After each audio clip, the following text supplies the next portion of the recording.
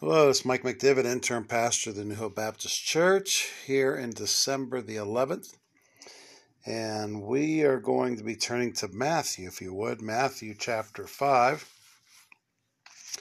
Matthew chapter 5. We're going to read a few verses and have a word of prayer, if you would. Matthew chapter 5, starting here in verse 13.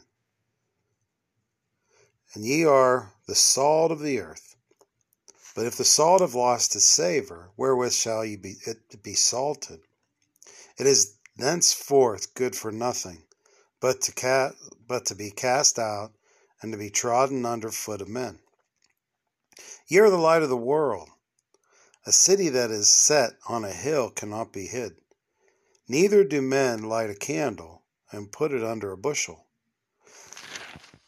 but on a candlestick, and it giveth light unto all that are in the house. Let your light so shine before men, that they may see your good works and glorify your Father which is in heaven. Let's have a word of prayer. Dear Father, just thank you for this day you've given us, Lord. And I pray, dear Father, that you will help me as we go through your word, that you will show us all, Lord, what you would have for us in your word today. We love you, Lord. In Jesus' name I pray. Amen. What I want to talk today about is on Christian influence. Christian influence. Sometimes we discount that as if we don't have a responsibility, right?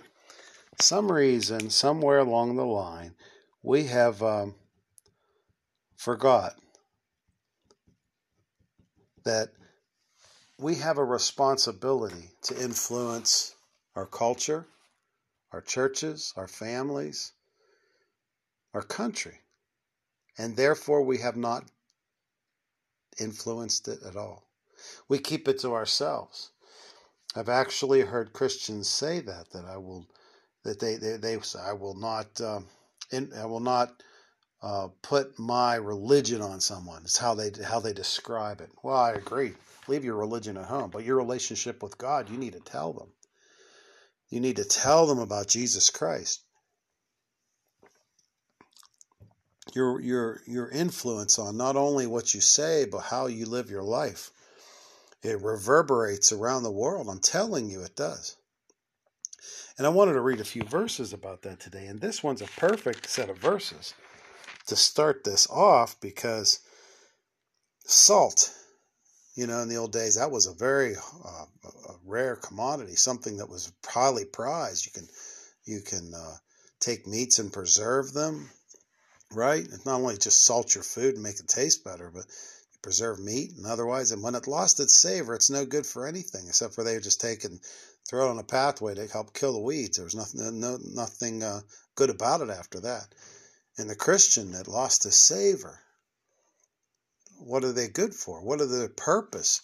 They're just walking through this life, not serving the Lord, or just warming a pew somewhere and not doing anything for Him. They lost their savor. And then it talks about, of course, that we're the light of the world. We live in His light. We become the light of the. We reflect His light. And you put a candle in a room, light touches every corner, right? It does. It chases the darkness out. And when a Christian walks into a workplace, you should chase the darkness out of that workplace, right? The light of a Christian life, the saltiness of a Christian life should influence everything. And our forefathers influenced this great country, and we have let them down and not done the same thing. We have let other influences take over. Let's look in 1 Corinthians. Going back here to 1 Corinthians chapter 15. 1 Corinthians chapter 15 and verse 33. Be not deceived. Evil communications corrupts good manners. You can be influenced by evil communications or just by hanging around the wrong crowd. It corrupts good manners. It corrupts the way, in other words, your your actions. You know, when you, I've seen so many people in churches that, and sad to say, and this is sad to say, but when they start talking about people or whatever, it's evil communications. It should not be even heard of in the church. It corrupts good morals. We get to Proverbs 22:24. We're not going to turn there, but it talks about who you hang with, you become. You're not supposed to hang around people that have a temperament, because then it rubs off on you. And there's so many verses in the Bible. We have to be careful the way we act, who we hang around with, because they influence us. Hang with the Lord. Hang with fellow Christians. I'm not saying you don't rub elbows and go to the lost. We are supposed to do that. But we got to be very careful in that, because there's also supposed to be a separation for a reason. We want to represent the Lord in this world, to influence other people to the Lord, not having those other people influence us. I worked in a mill for a good while, and the one thing I had noticed when I worked there, truthfully, was some men in there that had some moral basis to them.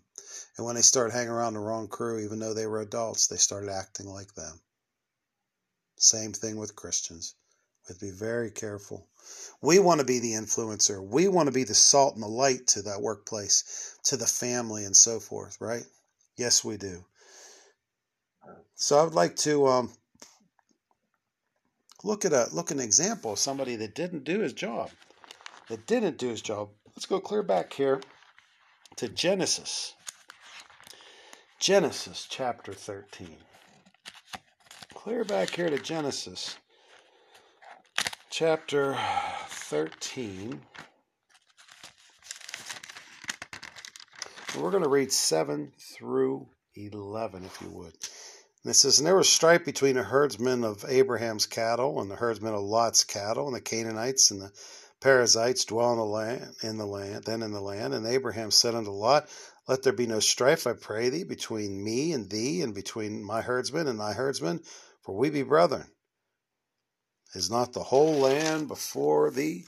Separate thyself, I pray thee, from me. And if thou wilt take the left hand, I will go to the right. And if thou wilt depart from the right hand, then I will go to the left. Lot lifted up his eyes and beheld the plains of Jordan, that it was well watered, and everywhere before the Lord destroyed. This was before the Lord destroyed Sodom and Gomorrah, even the garden of the Lord, like the land of Egypt. And it comes unto Zoar. And Lot shows him all the plains of Jordan, and it goes on. Why do we read that? And that's not the main part I want to read. I want you to set this up. He didn't really say, well, Lord, where do you want me to go?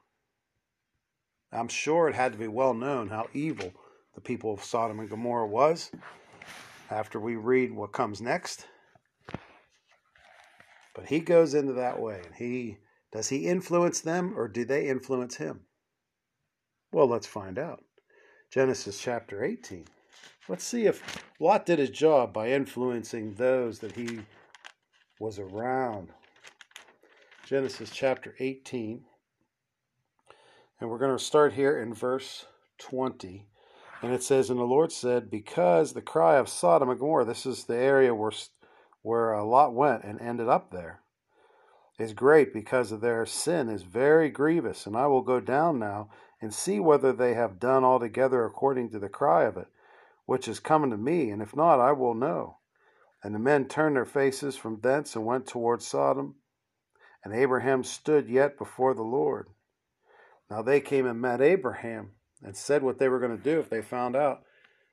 And Abraham knew that's where Lot was, and he begged them. He said, Please, if there's 50 righteous within a city, will you not destroy it? He said, okay, for 50. And he works his way down. Clear down. He goes like 40, then he goes 30, then he goes 20. Then he said, if there be 10 found there, he said, I will not destroy it for 10's sake. And then they went their way. Well, how many people did Lot have in his family? Well, he had him, his wife, and 2 daughters. How many is that? I think that's 4, right? Did they influence? They were going towards there to see, weren't they? And as they went, in verse 19, Lot, of course, he brought them in, and he didn't want them to destroy that place. That was his home. But I think they probably influenced him, even though it doesn't say that. But he and his children and his wife was God's children. God would not destroy that place with them in it because he wouldn't place his wrath, his direct wrath, on his own. So, were there 10? He was lingering. He wasn't wanting to go, and they were telling him to go. Verse 16 of chapter 19 says, and while he lingered, who? Lot. The men lay hold upon his hand, and upon the hand of his wife, and upon the hand of the 2 daughters. And the Lord being merciful unto him, they brought him forth and set him without the city. He couldn't even influence one other person outside of his family. Isn't that sad? He couldn't even influence them. That's our job as people of God, is it not? It sure is. It sure is. Now let's go the opposite route. Let's go further, not today yet, but in towards today. Let's go to Acts chapter 1. The book of Acts in the New Testament, as far as this matter of Christian influence, chapter 1 and verses 3 through 8. And it says, to whom also he showed himself alive after the passion of many and infallible proofs, being seen of them for 40 days, and speaking of the things pertaining to the kingdom of God. And being assembled together with them, he commanded them that they should not depart. Who? Jesus Christ is commanding them from Jerusalem. But wait for the promise of the Father, which he said, ye have heard of me. For John truly baptized with water, and ye shall baptize them with the Holy Ghost, not many days hence. And they therefore were come together, and asked of him, saying, Lord, wilt thou at this time restore again the kingdom to Israel? And he said unto them, it is not for you to know the times of the seasons, or the seasons, which the Father hath put in his own power. But ye shall receive power after that the Holy Ghost is come upon you, that ye shall be witnesses of me, both in Jerusalem and in Judea and the Samaria and unto the uttermost parts of the earth. How do we influence? Lot couldn't do it, apparently, right? What did he not do? He wasn't a witness either in his life or in word or in deed. Jesus, in the New Testament, in the New Covenant, commands us that we are to be witnesses through witnessing and the power of the Holy Ghost. We are to influence this generation. That is our job. That is a command. It's not a suggestion. And it's mentioned several times, Matthew 28 being one of them, to go into all the world and preach the gospel to every creature, baptizing them in the name of the Father, Son, and the Holy Spirit. Right? And goes on. That is our job. We are to, through the power of the Holy, don't forget that now. A lot of times people say through their own, almost like it's through their own works. Well, you do have to put feet on the prayers, but I'm telling you what, through the power of the Holy Ghost, as you go out and witness, both in your life and how you live, and in your mouth, how you tell them, I'm telling you, we need to be influencers of our culture, of our generation. The Lord put us in this generation for a reason. We are to be witnesses, and we're running out of time here, but we're not going to turn there. But in Acts 2, 37 through 41, Peter and the disciples witnessed, and 3,000 souls were saved. 3,000 souls were saved. You think this could happen today? You are right if you said yes.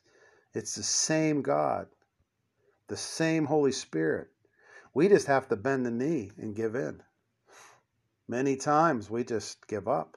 We warm the pew. We walk the life daily and pay our bills, and we do what we can. But we, through the Holy Spirit, have not went out and witnessed to people and lived the life for the Lord. And We don't want to be like Lot, do we? End our life with not being a witness for him. It's sad. But that's what's happened to a lot of Christians, a lot of churches. And we're struggling right now, aren't we? In being an influencer of our own nation in America. I know there's those of you that are listening from other countries and you of your country. The Christians have lost our savor as a whole. I'm not saying you personally, I hope not. But we need to get it back. God can do that. We need to be the light in our countries. I'm noticing there are people anywhere from Japan to South Africa and others, Philippines, Ireland. I mean, so many countries. It must be that some Christians are wanting to hear about God's word. We need to be influencers of our countries, my friend. There are people all around this globe that need saved. And that is our job. We find this specifically mentioned in Acts. Let's look in Acts chapter 17. Acts chapter 17. This is what should be said of us, my friend. Acts chapter 17 and verse 6. And when they found them not, they drew Jason and certain brethren under the rulers of the city, crying, These that have turned the world upside down are come hither also. Wouldn't you like it to be said that you turned the world upside down? Your church turned the world upside down? I would. I want it to be said that we made a dent in this generation for the Lord. Paul sought to influence people.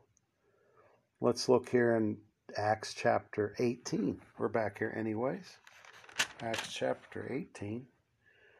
First few verses says, And after these things Paul departed from Athens and came to Corinth, and found a certain Jew named Aquila, and born in Pontus, lately come from Italy, with his wife Priscilla, because that Claudius and commanded all the Jews to depart from Rome, and came unto them. And because he was of the same craft, and abode with them, and wrought for their occupation, that they were tent makers. And he reasoned in the synagogues and every Sabbath, and persuaded the Jews and the Greeks. And it goes on. They were pressed in the spirit, and they made a dent in that area. I'm telling you, he influenced people because he persuaded them. He persuaded them. He was a very smart man.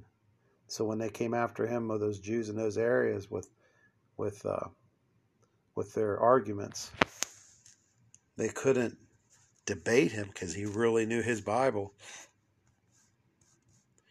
And it goes on to say some opposed him. Then he went to the Gentiles. He was after souls. He was a soul hunter, right? He was a soul hunter. So we ought to be also. Our country needs us, my friend. Desperate need. Desperate need. And one point in that we have forgotten, I think, sometimes. Let's look here in Psalms, last verse. That's the last verse, my friend. Psalms. Let's go back here to Psalms chapter 78. Psalm chapter 78. Starting here in verse 5, and it says, For he established a testimony in Jacob, and appointed the law in Israel, which he commanded our fathers, and they should make them known unto their children, that the generation to come might know them, even children which should be born, who should rise and declare them to their children, that they might set their hope in God, and not forget the works of God, and keep his commandments, and might not be as their fathers, stubborn, a rebellious generation, a generation that set not their heart aright, whose spirit was not steadfast with God. We need to pass this on and influence our children, my friends. We're losing this generation. Not only this children, but the children within our churches, the children within our communities. We need to set our sights on them. They're the next generation. I believe the Lord's going to come back soon, but for some reason I'm wrong and it does not before I die. I need to be able to know that I have witnessed and won kids in the next generation to carry on. The kids that'll become the preachers and the deacons and the church members and the Christian businessmen and the Christian welders and the Christian carpenters and the Christian politicians, the Christians to carry on the work of the Lord Jesus Christ. You know, sometimes we seek to win the world and we forget about our kids. We were set in this generation, my friends.